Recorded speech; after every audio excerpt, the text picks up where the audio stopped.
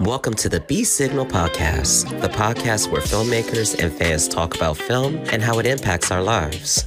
I'm your host, B. Anthony. And now our feature presentation. And welcome to the B Signal Podcast. I am your host, B. Anthony. Thank you so much for listening to another episode. I'm so glad that you guys are tuning in and that you're enjoying what you are hearing. I'm getting your emails and you guys are just amazing. If you want to email and just share your thoughts about the show, you can reach out to me at bsignalpodcast@gmail.com, or you can DM me.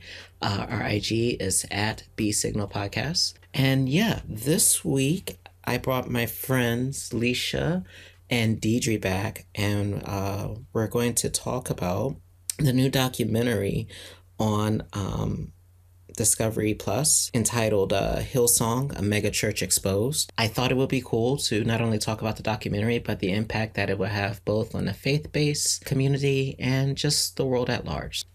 Without further ado, here's this week's episode. I hope you enjoy it.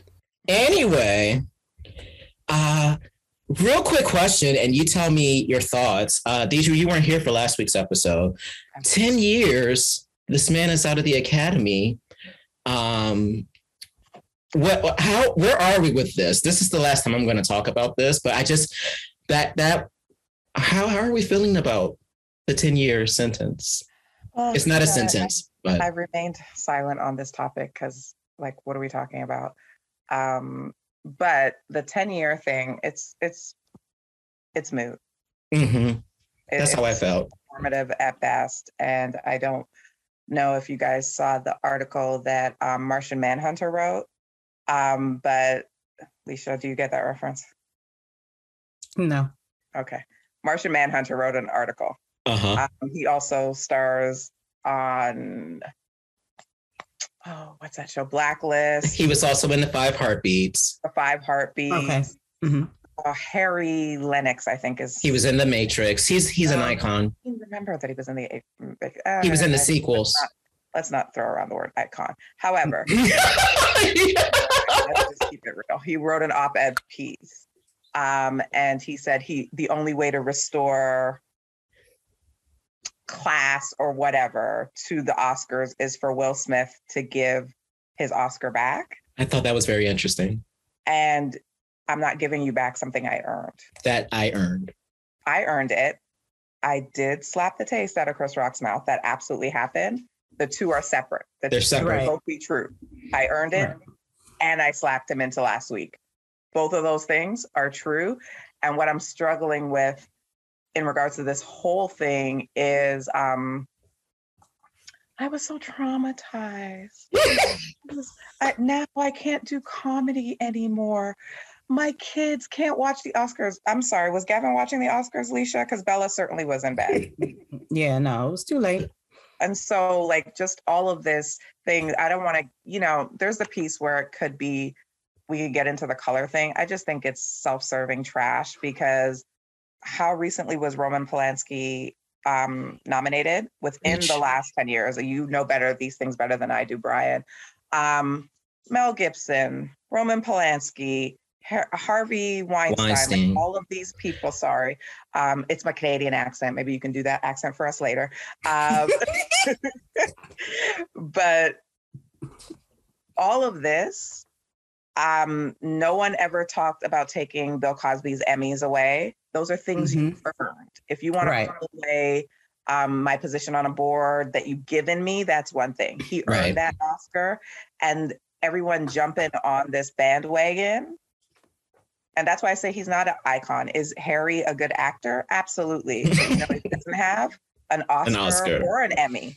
And he's been on TV and in movies and has an illustrious career, but he's not an icon. So you know who gets to say give it back? Denzel, Jamie, Morgan, Sydney. That's true.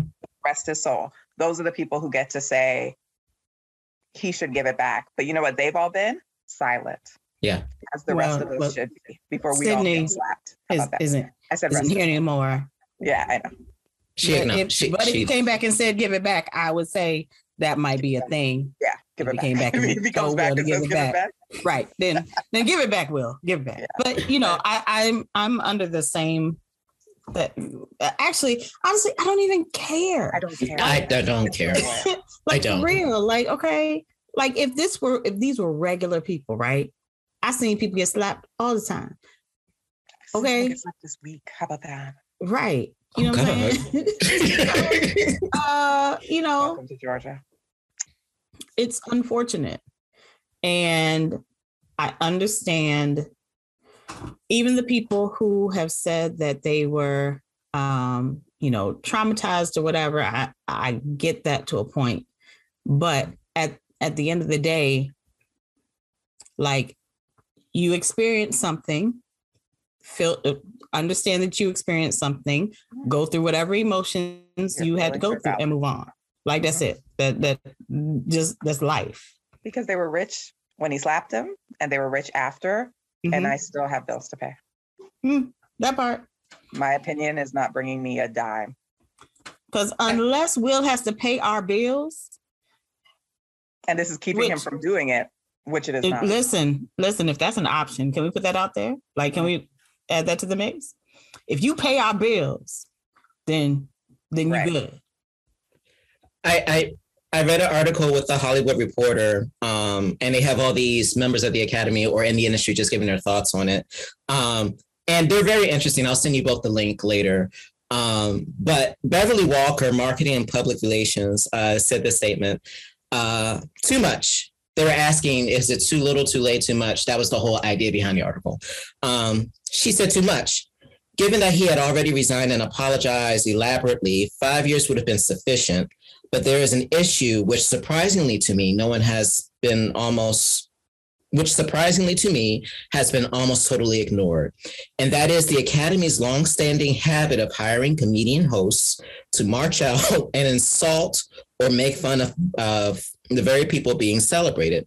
Given the expression of some faces, there have undoubtedly been some who would have liked to have made some sort of protest. What Rock said was egregious, and he had to know it would not be appreciated. This should have been taken into consideration in meting out the punishment to Smith. That one stood out to me because, and I don't know if we're ever going to have the conversation from my perspective, because you're going to shut down a whole industry of just comedy, right? If you're forcing people to really think about what they say before they say it, and even down to insulting people, which I do know is a branch of comedy, but there was one point where it was literally a branch, because not everyone was doing that. And now it seems like that is comedy today. And I'm curious, is that conversation ever really going to be had? No, I don't even think that's relevant, to be honest. You don't think so? If I go to a comedy show, which I wouldn't do, like in a small comedy club and sit in the front row, right? I'm going to be a little explicit. Brian, you're going to be uncomfortable. Leesha's cool. Back in the day when I used to be bigger, I would never sit in the front of a comedy show so someone could point out that my boobs are huge. I know they're huge, and I'm putting myself on display. They're not anymore, Brian. You can think about that. We'll talk about it later. And I was waiting for the explicit part, but okay. No, it's my boobs. Okay. I mean, yeah. So if I was really tall, really short, really fat, really skinny, I'm not going to go sit in the front row of a comedy show, because there are comedians who come for you in that way. Right. And so why would I put myself in that situation? Right. However, at the Academy Awards, where I've put on this dress that costs more than my house, I'm sure, and did all of these things, there is an expectation that this is what's going to happen and we all need to be cool, because Chris Rock wasn't even as harsh as Ricky Gervais was, or other hosts have been. Again, it's all of this performative, now I can't do comedy, Cheryl Underwood, now I'm threatened. Really? You're concerned? Because your mouth is foul and always has been. And always has been. Happened to you. Yeah. So all of this is wagoness, as we call it in Jamaica. You're jumping on the bandwagon because you had nothing else to say, and now you're being given an opportunity. And at the end of the day, we do need to recognize that the way they're treating this Black man They didn't have this much outrage when Mel Gibson was being anti-Semitic. They didn't have this much outrage when Adrian Brody kissed Halle Berry. His mouth open, uninvited, which is sexual assault. They didn't have any of this. Preach. And so there is a part of the Black community that says, like, leave us with our business. But what we saw was what we do. And that's why most of us are like, can we just can we just move on? He slapped the taste out of my father's mouth one day. And we were just like, you shouldn't have said that. And we kept it moving. Kept it moving. Right. Is banning people. His wife's a Jezebel. Everyone just calm down. Everyone can be cool. So on the B Signal podcast, we're not talking about it anymore. I'm done. I do want to point out, though, the last name, Lupita, by far, she has blessed me with the face by far of her just looking the way she did during that whole moment. It's just the gift that keeps on giving. So, okay, but we're not talking about that today. Tomfoolery and treachery. Let's go. Yeah, let's go for it. So I'm going to give credit to Dedrie. I had seen the documentary before she suggested it. And it never crossed my mind to talk about it on the show. A, because it was a gut punch on a lot of levels for me personally. And then B, it left me wanting to just really go back, process it, because that organization I grew up listening to, Hillsong. And I remember listening to Shout to the Lord on WGTS and thinking it was the best thing ever, right? And after watching this, I'm like, was I part of the science project? Like, did it work on me too?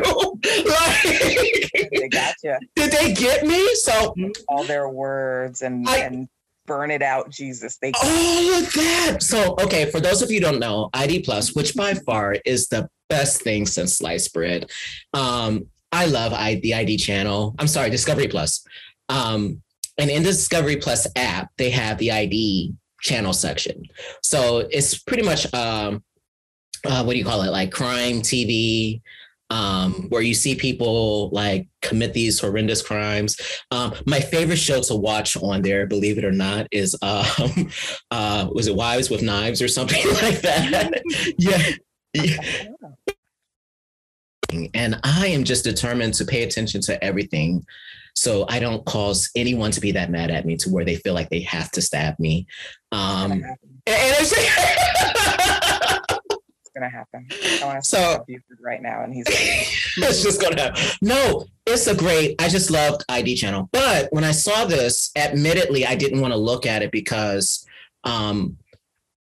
just on being churchy, yes, world, churchy, fine. I was like, I'm not going to look at this. I'm tired of people coming for Christians and we're not all bad. And, that's just where my mind was. And the other part of me was like, well, just look. It's, you like content. And it's just always interesting, as I said on another show when I was talking about Saved on another episode I did earlier this season, just to see the world's perspective of the church. Mm-hmm. And so I looked at it. My God. The thing that came to mind immediately was it's unfortunate that that I think for me personally, well, let me not say it that way. I just didn't know. I didn't have an awareness. But you didn't know about what? Exactly. What did you know about Brian? Right. I didn't know about Brian, the founder of Hillsong. Episode 3 is the only thing that could have blown your mind. Yeah. Well, okay. The Carl Lentz portion. You didn't know that pastors preach holiness and sleep with their congregation members? You didn't No. I was about to say, because I mean, I feel like be careful. No, it's true. Listen, I can speak freely because my pastor is without scandal. So yes, he is. Say the same, right, Leesha? Yes. Yeah. Okay, so we can talk. Wait, no, you said I could say the same? Your pastor? No, I can't. Scandal? Oh, My Jesus. Here we are. Brian and I. Which is, yeah, we can say the same. but I mean, I can. Well, I mean, I that like the documentary didn't shock me at all. Right. Like nothing about it made me like, clutch pearls. No, I was just like, yeah, okay, yeah. Yeah. Well, see, I think for me, it's no secret, I grew up in a mega church, right? Mm-hmm. And so what it took me back to, just as a human being thinking, is like, okay, not questioning the integrity of any church that I've been a part of. I love all the churches that I've been a part of. But running a church today, I think one question is, how much of it is Jesus inspired, Jesus breathed, Jesus led, really spiritual? And then how much of it is you really following a business plan and, developing a marketing strategy, and you're working Jesus into it. But I think they said it a lot in the documentary, you're not trying to create disciples. You're trying to do everything else but that. And I think that for me was the part that was kind of hard to chew. Not the scandalous part of it, right? It was more so the part of I always talk about on this podcast, what's your why for doing anything? And looking at the commentators talk about it, it was just very interesting to hear or to see how they were processing it all. I'm really trying to be careful, and I don't know why I'm trying to be careful. I don't either. The one thing I will say, the only thing I was surprised about is seeing it in a white church. Really? For some reason, I always thought, this is just me, I thought that some of the trappings that came with the hero worship of a Black church, mm-hmm. I always thought that in non-Black churches, they were a little bit more, is communal the right word? Like, we love titles in the Black church. Mm-hmm. So, in non-Black churches, like the first lady is Jane, and you right. True. And it didn't appear to me that they did I struggle with that word, but you know what I'm trying to say, type things. Yeah, hierarchical. I got you. An established hierarchy in the way we do. Because we are incredibly title, position driven. And, you take any kind of class on the Pentecostal church, it's because the church was the first place we had power. And so we take it seriously, even generations past slavery, where like, you will call me elder because I've earned this title. But so that was what I was a little shocked by. The other piece I will say is when we were talking about the Clark Sisters movie and you guys were telling me all these things. The best streamed episode of the B Signal podcast. I just want to point that out. Yeah. Guest starring Dedrie. Forget the other guy. Yeah. And another person. Happy birthday, Jeremiah. Yeah. But even as you guys were talking about some of the things, the backstories that happened, I didn't know because I didn't grow up here. And so Hillsong, Bethel, all of that to me was Jamaican churches sing Jamaican songs. That's it. Like we did do, now they do praise and worship in that way, but we were singing hymns and the songs of Zion via Kingston. We weren't singing Shout to the Lord. We weren't doing any of that. Our churches were very sheltered in that way.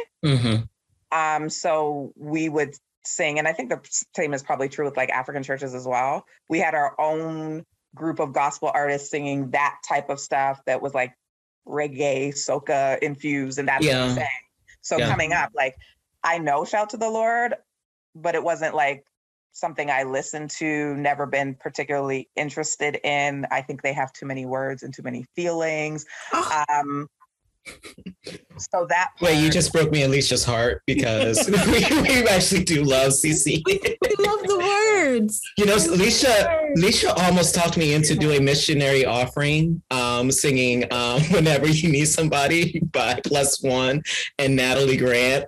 And we were gonna change the course of Greater Mount Calvary. We were just gonna change the game. I don't think it was changed. So you guys still working on that plan? All of the other music. We were like, oh, you think gospel's great? Listen, wait till we do this. And those words, all them words up on the screen and the fires in the background. Yes. Do you know what doesn't happen at a Jamaican church? Because we're singing real, real, real, Christ so real to me. That's it. We will sing that for an hour. Fire, fire, fire, fire, fire, fall down on me. Another hour, and the whole place will turn over, and the fire will fall. You know what we didn't need? A lot of words. All I'm saying. All I'm saying. Let us sing "The Water Is Troubled." We can sing that for hours. The Jamaican church is like a Hezekiah Walker choir. We just sing in one line. Over that is true. And over and over on a loop. We're going to take it up. We're going to bring it back down. That's all we're going to do. Mm-hmm.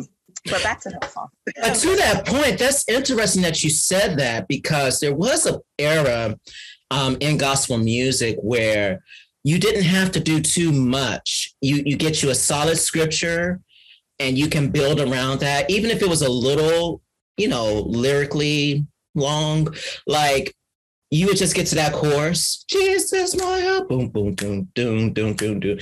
And you would modulate that 50, even down to all right, Milton Bronson, all right. And they would say it like 50 times. Mm-hmm. And, all you knew is that Jesus will make it all right. Yeah. And I felt it and I knew it and I believed it. That's all, So I it's curious now, like when you're talking about music in the church and looking at how Hillsong did it, to where it became more of like mirroring what's happening or paralleling what's happening on mainstream radio, and then making it relevant to the church. That part was interesting. I thought that was very interesting too. Oh, but Leesha, I feel like you and your... That's always how music goes. Like they always parallel what is current. Like when the Hawkins started doing what they were doing. Scandal. Like who man had his chest hairs out on the cover of the record. And now, like these days, we're like, oh my God, that was so amazing. And we still sing it and it still goes hard. I mean, how we can sing Thank You, Lord, and go in. That song is 17 minutes long and there are 18 features in it. And we can go in on it and all of the things that are, if we think about Hillsong and all of their scandals, if we look at that 17-minute video, all of the scandals are in there. All of them. We need to do another episode to talk about that. You are correct, but we won't do that right now, because if you look at how that song goes hard, we're off topic. I'm not spending 2 hours with you guys. I'm saying it right now. No, I got you. I'm looking at the clock. I need to set my own boundary. That's me setting my boundary. That song goes hard, and there is so much not going on in the song, but if we were to talk about holiness in the church, there are so many examples of things that we say should not happen of the people leading the song. Mm-hmm. And we love it. And that goes from Walter Hawkins, Edwin Hawkins, all the way down. Mm-hmm. And we're okay with it. Right. So which is why the Hillsong thing, and this is where we come back to Hillsong, which is why the Hillsong documentary didn't surprise me, I wasn't shocked or anything, because it's not anything we haven't seen before, aside from the fact that these are white people. It's just and not American white people. Right. But I don't know. I think that's I understand why you're saying that, Leesha, right? Because I think from the level of exposure that you've had. Oh no, that came out wrong. I'm sorry. I think it's because you grew up in a different, you had some exposure to different things than we. Right. Well, and not only that. All right. That came. Thank you so much. See, that's why I have you on the show. Yep. But along with that, that's funny anyways. Yeah. Along with that, I think because of your experience just seeing gospel music from the background, and both of you have served in capacities where you just understand the system of how a church is run. For you guys, it's not surprising. I think for me, because my lens is very limited, I've only been a member of 3 churches. One was Methodist.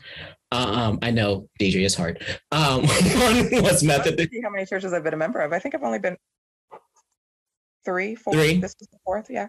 Yeah. Same here. One was Methodist, and then the last 2 have been Pentecostal. And then with my second church, that was just me being exposed to how that specific church ran. And then just understanding the reality that just because you have title doesn't mean that, you know, what happens on Sunday morning is what happens Monday through Saturday. You know, that's where I chalk that up. But it's funny now as I get older, I love my church where I'm at now. Blessed, solid teaching, and balanced teaching.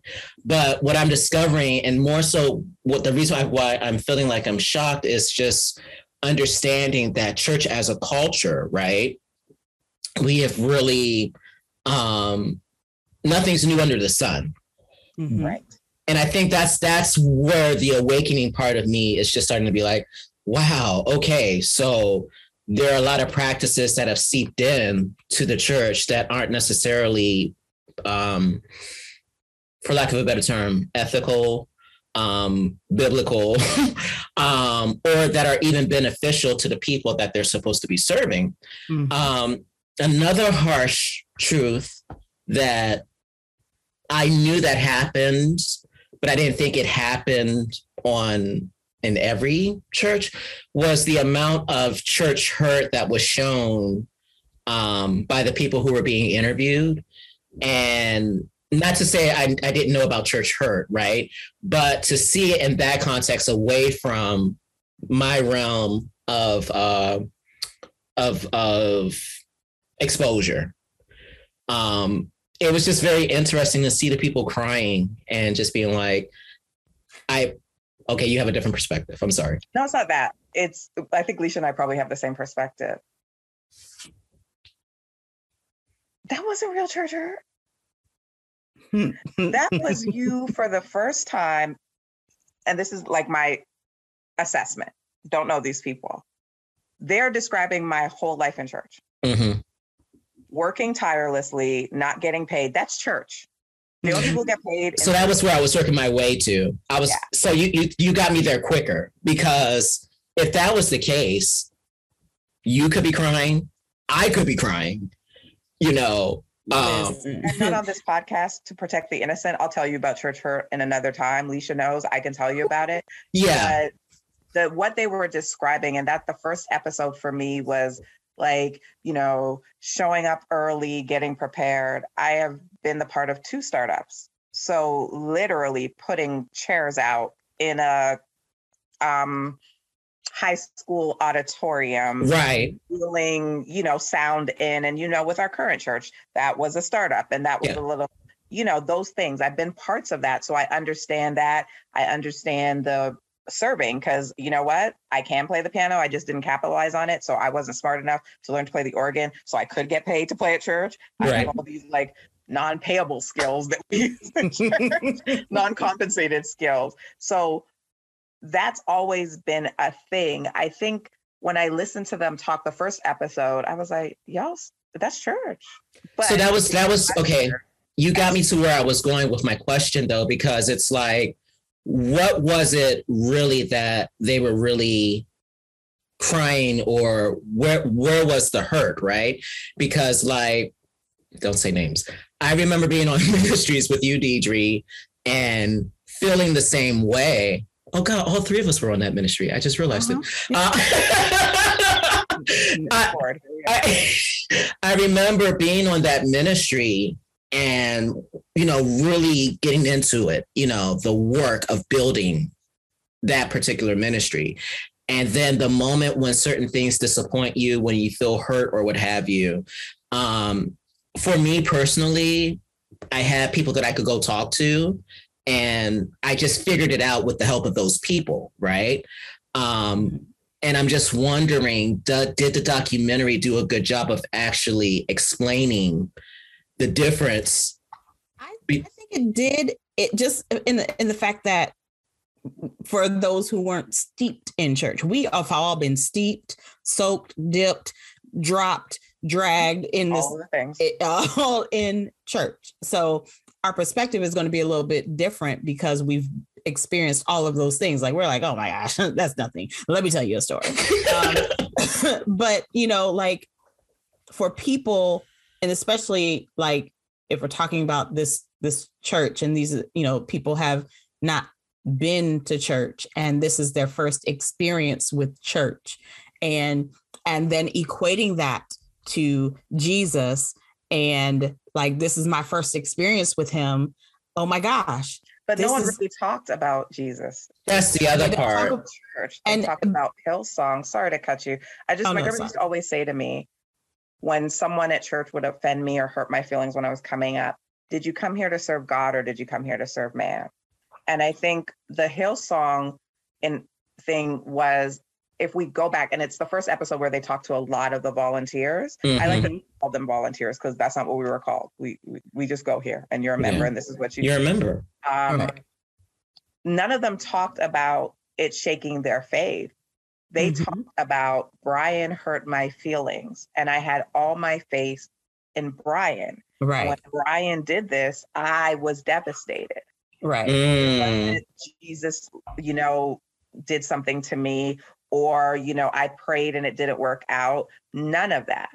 It wasn't it didn't appear to be, because again, these are people's feelings. It didn't appear to be a crisis of faith. It was a crisis of personality. Right. That's good, actually. And so this is why I'm the highest rated guest on we're gonna, you know, but that's what it boils down to. And a lot of church hurt, when you really think about it, is related to, I joined this church because my friend was the pastor. Mm-hmm. And I expected certain things because my friend is the pastor. So I expect, if I sing, like if I was getting 5 solos at my other church, now that I'm at my friend's church, I should be the praise and worship leader. I should, every time he doesn't want to preach, I should be up because he knows that I can, you know, move the crowd, whatever. And then when people leave churches and you ask them, it's really about, I didn't get to do what I want. There are people who are angry at God. There's a difference. Something's been, you know, someone who I love died, something like that. And so I'm struggling with my faith in God because I expected him to heal me. I expected him to deliver me. I expected that. That's not what happened in that documentary.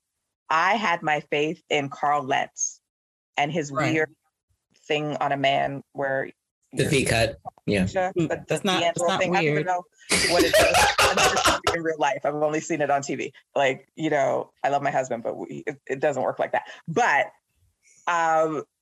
you have to be really in shape to get that. Right. Right. You know how many layers of fat you have to work out to get to that stage? Right. But it was they never talked about, and now I can't serve God.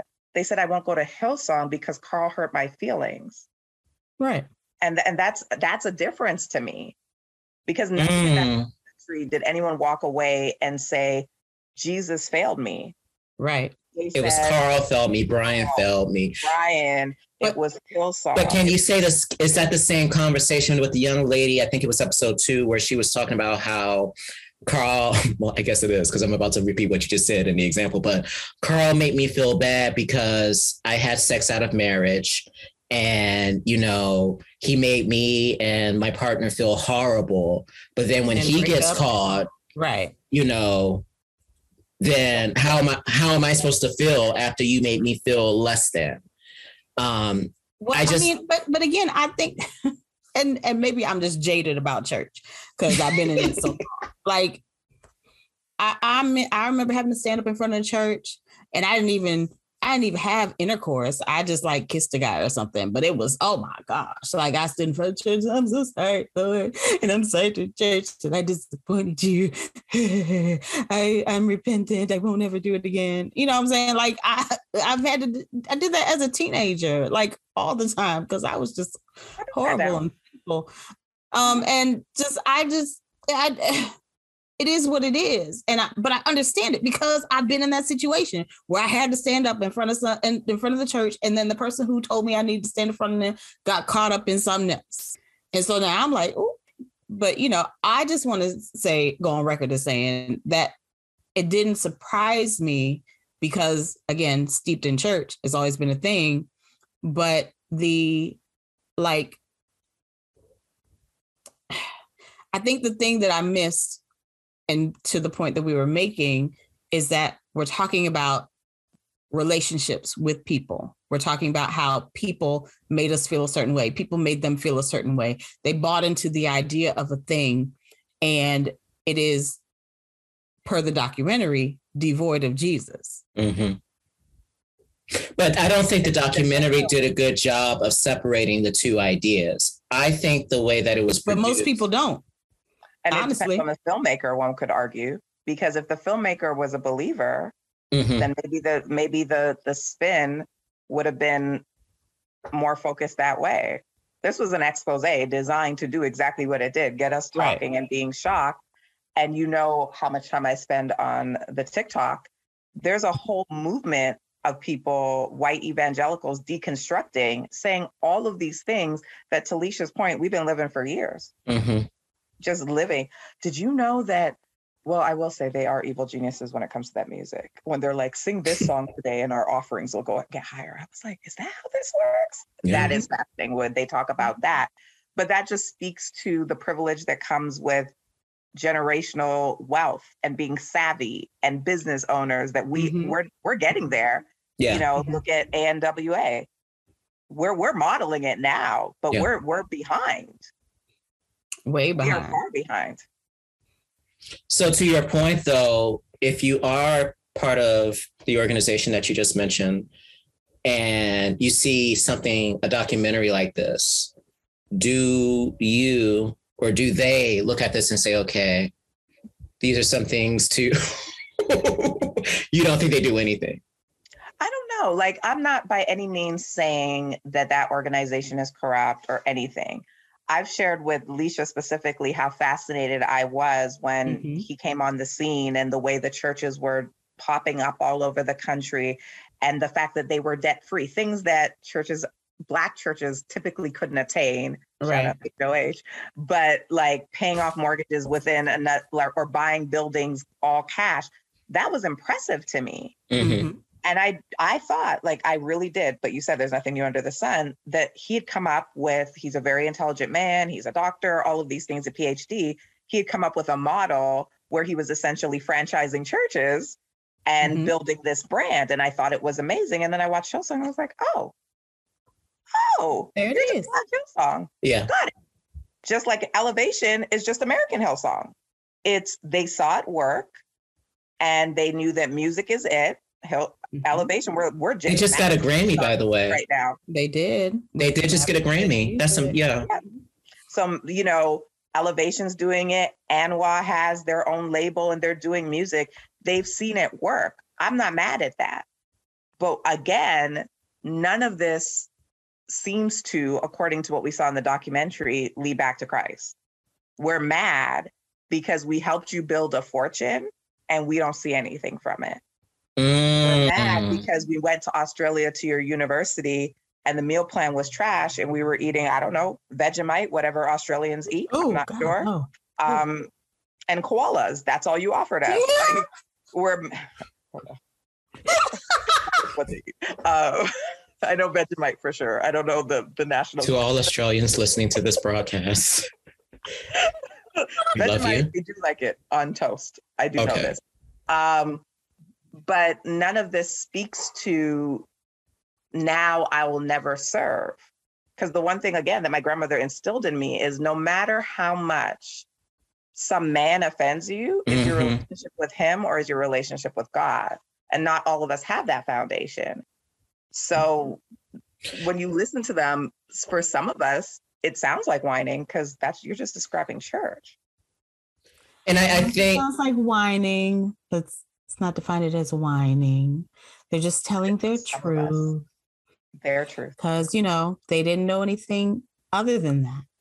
This is all new to them. And now you hurt me in this space that I thought I was valued, and then I realized I wasn't valued. Do you think that there's a culty aspect to it? Absolutely. There's a what? I didn't hear. So that was going to be my next point that I wanted to go to, because they had the cult specialists on the documentary. Mm-hmm. And I had to come out of my churchy self, and be like, we are not a cult. That's where I went to immediately. But then I just listened to what they were saying. And it was a lot of internal conversation on my part, like, okay, is this a cult on what they're describing? I personally don't think it is quote unquote a cult. In the traditional sense. Not in the traditional sense. Leesha disagrees. Oh, Miss Hall? Archie? Archie? Can I just say that was my favorite part of the Tyler Perry movie that just came out? Archie? I don't know what you're talking about. Archie? I'm sorry, go ahead. Archie. You have to see that part. It is awesome. Go ahead. I just think that we don't want to associate it with the cult because we've seen those behaviors before. Again, steeped in church. A lot of the things that churches do, even the 3 or 4 that we've all belonged to in our lifetimes have done, that could be, from an outsider's perspective, cult-like.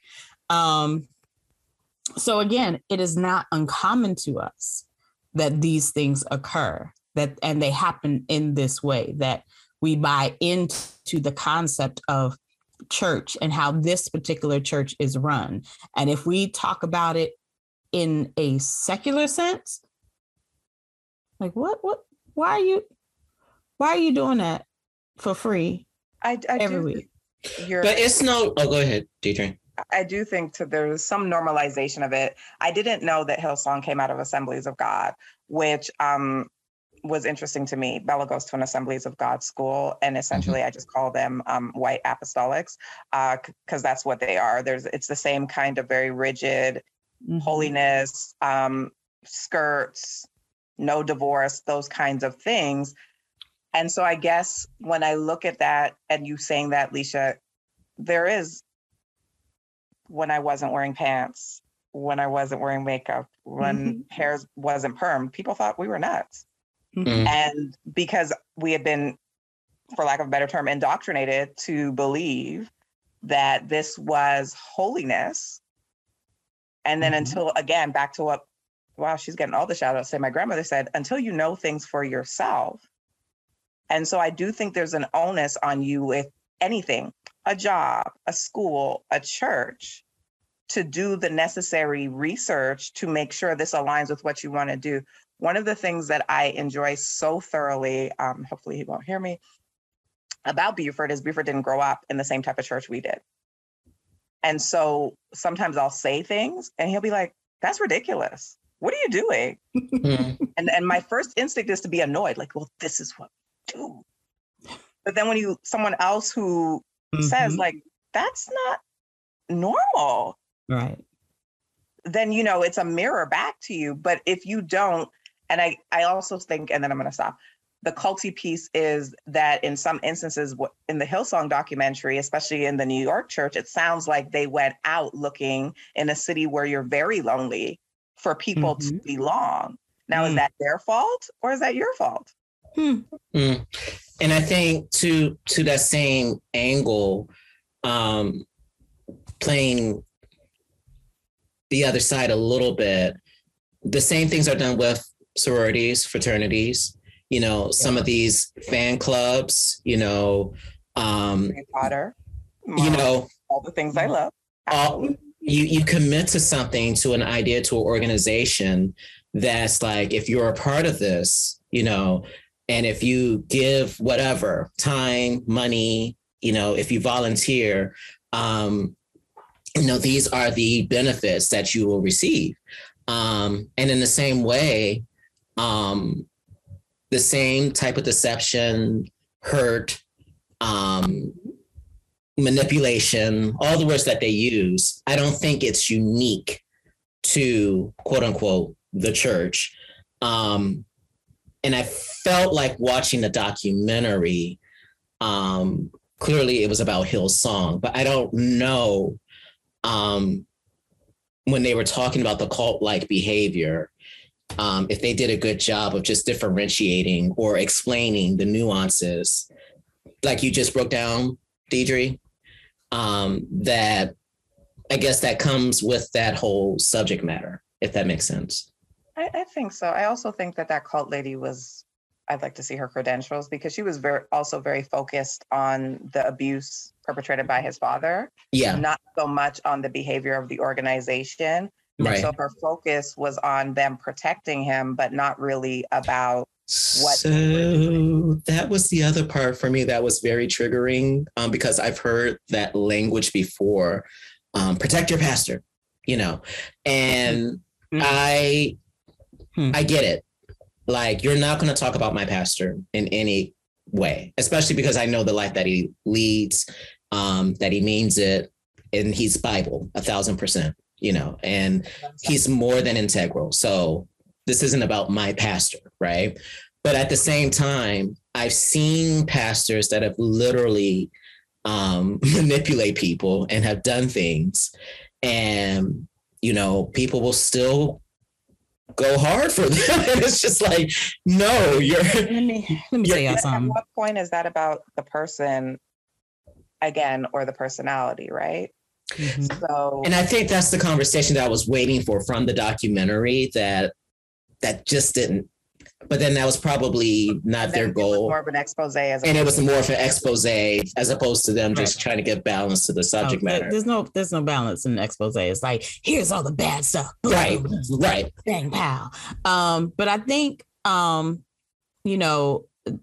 expectation, especially for a church, is that we hold them to a higher standard, right? Because they're connected to a higher power, so it should be better. It should. So no preachers and sneakers.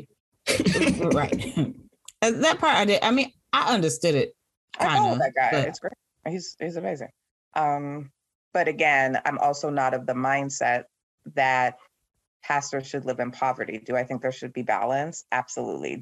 Could we pull through? I was talking about Bishop's love offering. In relation to no, you think I'm going one way, but I'm not. But in relation to how pastors have talked about taking money from their congregation, and the church I left before I came here, my pastor, and to this day, the bishop still works like a full-time job. He's an accountant, and I asked him, because the church is sizable, why are you still working? And he said, because my family likes vacations. And I don't want to put that on the church my family wants 2 vacations a year. I have 3 kids that are going to have to put through college. That's a level of integrity that he has. Right. And I've seen other people, and I use Bishop's Love Offering as an example, because I'm not taking a salary. You can do or not do what you want during this time, and support or not support. And I get money from my preaching engagements. And the same is true for TD Jakes. Like, he doesn't take a salary from the church, but he also is a producer and books and all of these things. Right. Again, I think that there is a point where people can say they shouldn't have. But I don't question why the CEO of my company's house is bigger than my neighborhood. Right. That part. And I think I think we've never figured out the balance between church and work. Like, there are people, I mean, the church is an organization, and there needs to be structure, and that structure can mirror what a business looks like. There's nothing wrong with that. There's nothing inherently wrong with that. It is when we utilize the structure more than we utilize the leading of God. And that's when it goes awry. And that's when you have all the issues and the problems, and then people can't see the forest for the trees. At the end of the day, like, we have to understand, one, people are people. Like, we are people. We are humans. We are not Jesus. We are not God. We are children of God. And if we think about it, like, if we think about being children to our parents, how many times do we misrepresent our parents? Like, it is what it is. And we're going to mess up. We're going to fail. We're going to do things bad. We're going to do things horribly bad. But if we do not do the work to correct the bad things, if we have a mindset that is devoid of Jesus, then we can all be part of an expose. It just made me remember that, or focus on, as we migrate through the times that we're in now, just to make sure that we're representing Christ the best way that we can, but then also not to get too spiritual, but not having a form of godliness and denying the power thereof. And I think for me, that was the thing that I kept going back to. We're not salt and light. We haven't been for a long time. Yeah. I think it's segregated. We have seen that our brethren that do not look like us, who hold up the same bloodstained banner, do not care for us. Yeah. Do not love us. But that's historical. Like, that goes back pre this world. Like, if we go back to the old world, if we go back to England, if we go back to that goes without saying. And so we go to church and we're completely isolated, and we hang out with other church people and we talk about other church stuff. And that's what we do. Yeah. And all this did was expose what we've already known, again, with the exception of, and I won't even say that, you're right, Leesha, because we've heard the pedophile story in other churches. We've heard the inappropriate conduct with both boys and girls in other churches and other spaces. This is a little different because they are millionaires. But we've also watched more recently during a hurricane where a megachurch in Texas didn't give shelter. Like, this is not new. You know, this stuff isn't new, right? So Brian's processing. So well, my question was, and I'm not trying to be funny or defend, I'm asking because I really don't know, was that proven to be true, or did the guy just show the video of the church being closed? Because they called them out, and then they did something to counteract that, but they called them out. And again, if we talk about, and maybe this is also the social worker in me, if there's a need, our mandate is to try to fill it. So we should never be called out, because let's think zombie apocalypse. We would want to think that the church would open during the zombie apocalypse to give us shelter, right? I feel like the pastor would be a zombie, so I wouldn't go. Well, okay. You know, well, that happened. That just happened. Wow. The hope is that when I'm struggling, the church is my refuge. And we all know that there are times when it is and there are times when it's not. But what is becoming prevalent and why people are deconstructing, why there's exposés, is because more often than not, we're not. And that's true. That's true. I think, and I think that's why, I feel like that's why in this particular space with the expose, that it's so jarring, and it's so jarring to others outside of the church because they've never seen it. But to us who have been in it, it's like, we've known churches not to help out certain people. We know churches who've had, you ask once, we're not going to say no. Just like if you go to social services, and you ask for food the first time, they're going to say no. And then the next time they'll say, okay, we'll give you a little bit of money. And then the next time they'll help you maybe, you know what I'm saying? Like we are not unfamiliar with the church not being the church. We are familiar with the church running services on Sundays and maybe a midweek service, doing major holiday giveaways, Christmas, Thanksgiving, back to school. Okay, we'll get that. But when the lady down the street needs something, tomorrow, that's hit or miss. I will say, and again, not just because this is my church, but one of the things that changed my perspective of what a church does is when we did Community Day the first time. Where I'm at now, it is just understood that it is expected that everyone, whether you're a musician, whether you're an usher, whether you do media, that at the heartbeat of what we're doing, we're trying to reach out to the community and serve. And, along with everything else that we do, whether it's a Sunday morning service, whether it's a midday, like that's... And essentially being what the church should be. And so... That's what we're doing. Right. Yes. So when I participated in Community Day, and I did a video about it primarily because I was just inspired by the visuals. Just to see members from the Capitol Heights community walking in, getting stuff for free, not having to do anything, giving haircuts away, right? And all these things was happening, and it made an impact. And of course, we presented the gospel to them, gave them Jesus, and that was awesome. That's the Great Commission. Go ye out into all the world. But along with doing that part, we were able to supply and serve in a tangible way. To see it and then to see the impact of it, it has forever changed me to really understand what the church is for. And it's helped me to really appreciate the people that walk past the church, and just to say hi, good morning, how are you? I hope you're having a good day. You should stop by the church, or whatever. Just having a conversation with people. I think participating in things like that really broadens the idea of what church could be. I remember when our pastor was really talking about evangelism and outreach. Yeah. And he was talking about, why would you not invite people if this is what God is doing for you, blah, blah, blah, blah, blah. And more often than not, when people talk about stuff like that, I totally block them out. I'm an elder in the Lord's church. I'm doing my job. But one of the times he spoke about it, I was like, I think you're right. Yeah. And I shared with him, church was my place. And I didn't want, because we're loud and demonstrative, I didn't want to invite somebody and have to explain that in my place where I come for what I need.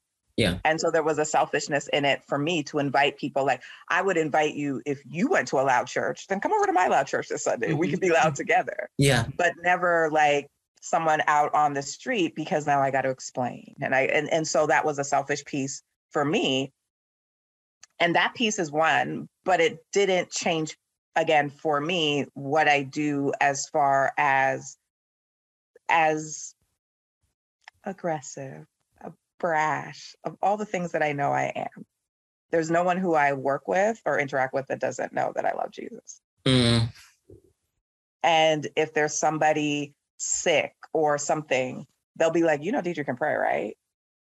And so that speaks to something that I must be doing. And because you guys are part of my circle, that sounded really facetious, but my close friends, that that's not who I am. Like, I was joking. I don't say, hello, I love Jesus and I went to seminary. I don't do that because I think that's weird. I think you did that one time, just saying. I did it earlier, just that, but not as a rule. But I'm saying, like, when I describe you, Brian, I use words like pure, I'm coming, and things like that, because that's your heart and that permeates through everything you do. Wow. And so, again, where we've struggled and what that expose showed me is that, again, nobody was talking about when I was hungry, they fed me. When I was naked, they clothed me. Right. It was, they hurt my feelings and they overworked me and I didn't get paid. And in a generation that's entitled and all of these things, of course, they're going to be exposed, even though they've been doing this for years. Because this generation, what is it, Z? Mm-mm. They don't play that. Where are we now? Are we on Z now? No, Alpha. Alpha. I think whatever. it's something. They don't play those kind of things. There has to be a return on the investment. And so this is why in this season, people are getting exposed the way they are, because the generations previous, we would never, right? Because our reward is in heaven. Right. But this generation, that pay me what you owe. Right. I put in this work. I need something back in return. Right. And so, and I don't think there's anything wrong with that. It just holds us to a higher level of accountability, because this generation is not going to play these games anymore. If you're going to sit me down because I'm having sex, then everyone who's having sex needs to be sat down outside of marriage. Ooh, and to that point, a whole nother podcast. That's a whole nother podcast. Leesha, you host that. No, I'm joking. No, to that point, what did you? I just want to touch on it real quick. I think DJ asked me earlier, was I surprised about Carl Lentz or anything? No, I wasn't surprised about that part. What I found interesting, I didn't know that he actually preached holiness until I watched the documentary. I just thought he hung out with Justin Bieber, honestly. But I just thought he hung out with Justin Bieber. I really thought he was a life coach that hung out with Justin Bieber, Kevin Garnett. There was, I think, maybe Russell Westbrook. Like, there were certain celebrities. Really? I just thought he was a life coach. I don't follow Hillsong like that. I thought that when Justin Bieber was going through his pseudo Chris Brown phase and was trying to be like Bad Boy, and they said, "Oh, he's with Carl Lentz now." It's like, "Oh, great, who's that?" Because that was my first time even like, whatever. Well, I think it's maybe because I knew, like, he went to a church, the Wave Church that they implicated. Yeah. And I knew people that went to Wave in Virginia Beach. In Virginia Beach, right. So actually, my bestie used to go there. So when he was, elevated to senior pastor in New York, like, it was a big deal because they were like, "Oh my gosh, my friend Carl, blah, blah, blah." And then people who lived in New York who went to the church, I knew people that did that. And so, I knew who he was and I knew of his influence. I knew how charismatic he was. But again, especially in the Black church, as many charismatic people as we have, people follow the charisma. People follow that. People fall in line for that. Well, and Jesus was all of those things, right? I feel like Jesus wasn't, like, he was dynamic. He wasn't like charismatic. And we model the things we do to be Christ-like, right? But the reality of it is we've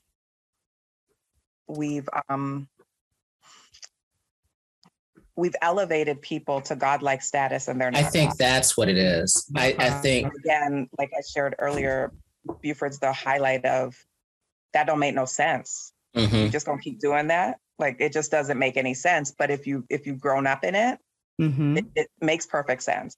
And I found myself explaining things, and then as I'm saying them out loud, I'm like, that doesn't make sense. Yeah.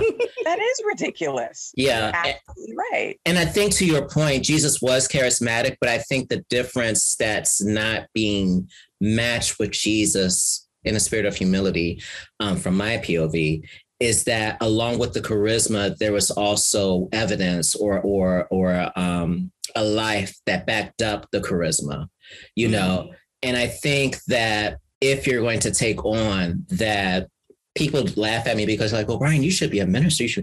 No, because there is a weight and responsibility that comes with it, that if you're not going to do it right, or if you're not going to do it and be consistent with it, then I dare not make a mockery of that office, and it's okay. It's okay if you know that you're not there, but I get scared for people who do take the titles. Like, there was this moment, and I think it's still happening, where people were just becoming bishops overnight, and they would just go and everybody's a somebody.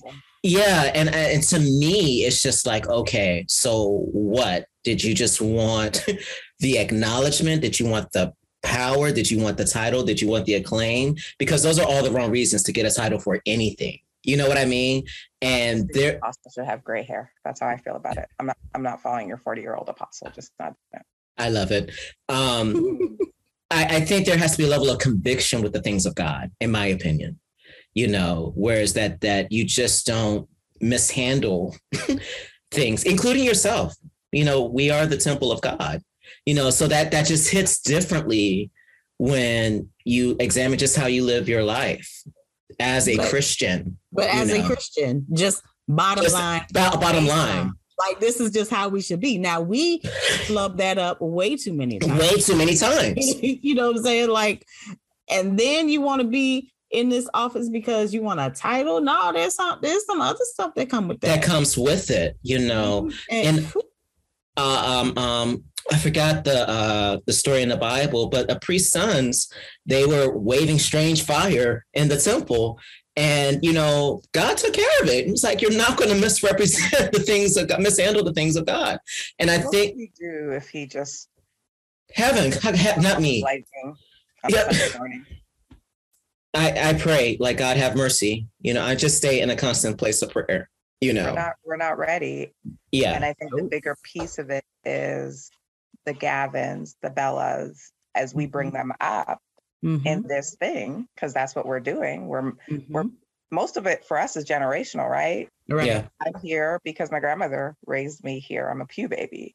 Bella is a Pew baby, and so Gavin is a Pew baby. Like, you know, when you think about all of these things, and I enjoy, and I've said this to both of you, the Bella School, like the white evangelicals, we're going to drill purity culture into her head because that's what I would like for her. But there's a balance that I have to show in regards to what are you learning? What are you seeing? What example are we giving you? Because it's not Pastor Jay's responsibility to teach my child how to behave appropriately. It's not Carl Lentz. It's not any of them. And one of the things that we consistently do in church is, again, we put all of our love and focus. We're tithing when we're happy with the pastor. We're showing up when he's doing something that we like. Yeah. I'm not going to show up this week because I like this person preaching and not. That's not what we're supposed to be doing. Yeah. But it's kind of like, and then I really am done.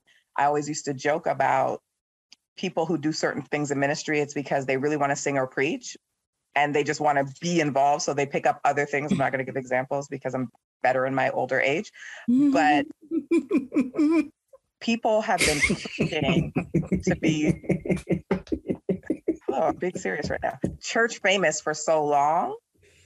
And it's not about winning souls. It's about being church famous. Right.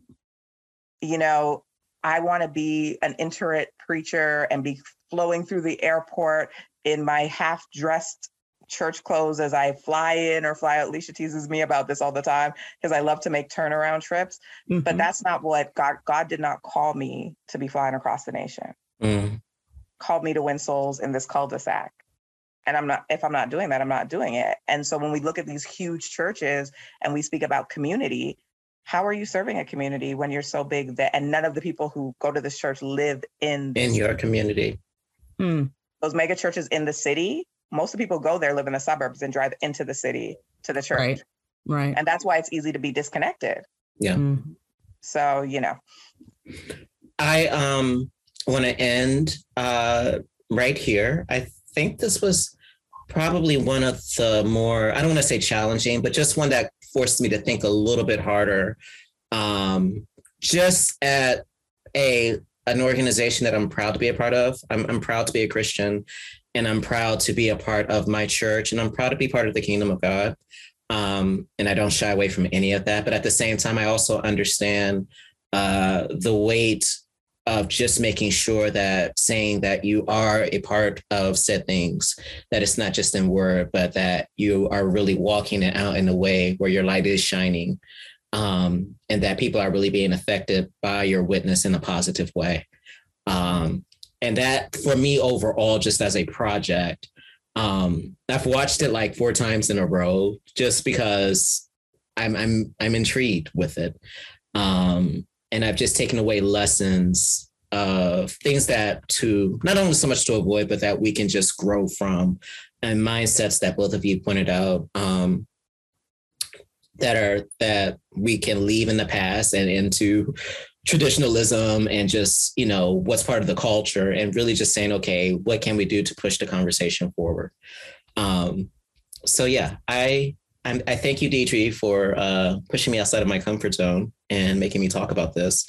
And I hope that however I can, so I have to pick things that I watch so that we can talk.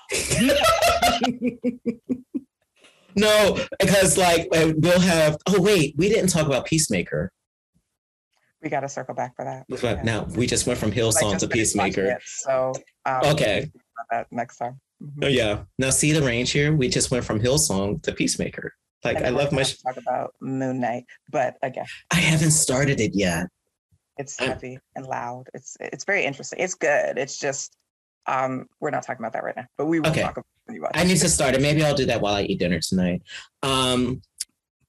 Anyway, that's it for the B Signal podcast. You guys have been great. Thank you for listening. Dedrie, how can the people find you? Do you want them to find you? Oh, I'm good. I just like to come on Brian's podcast and talk about things that interest me. That makes sense. And you can do that anytime. Okay. What's that, carte blanche? Did I say that right? Yes. Mm-hmm. Yeah, whatever you want. Leesha, how can the people find you?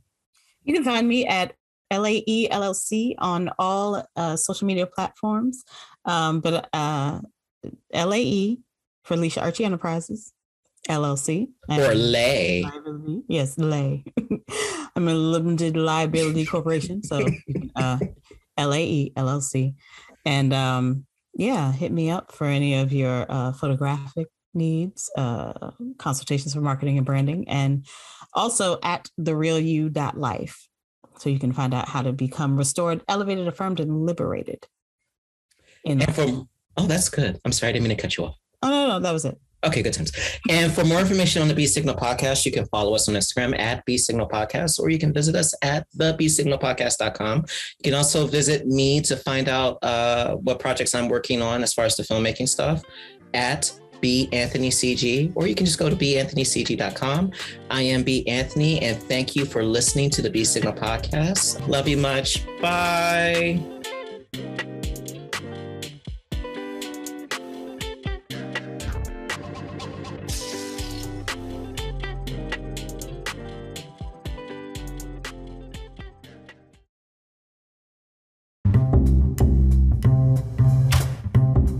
Are you thinking about doing a webinar? Have you thought about producing a podcast? Do you just want something recorded? Have you considered the B. Anthony Creative Group? We offer the best in all of those services and more.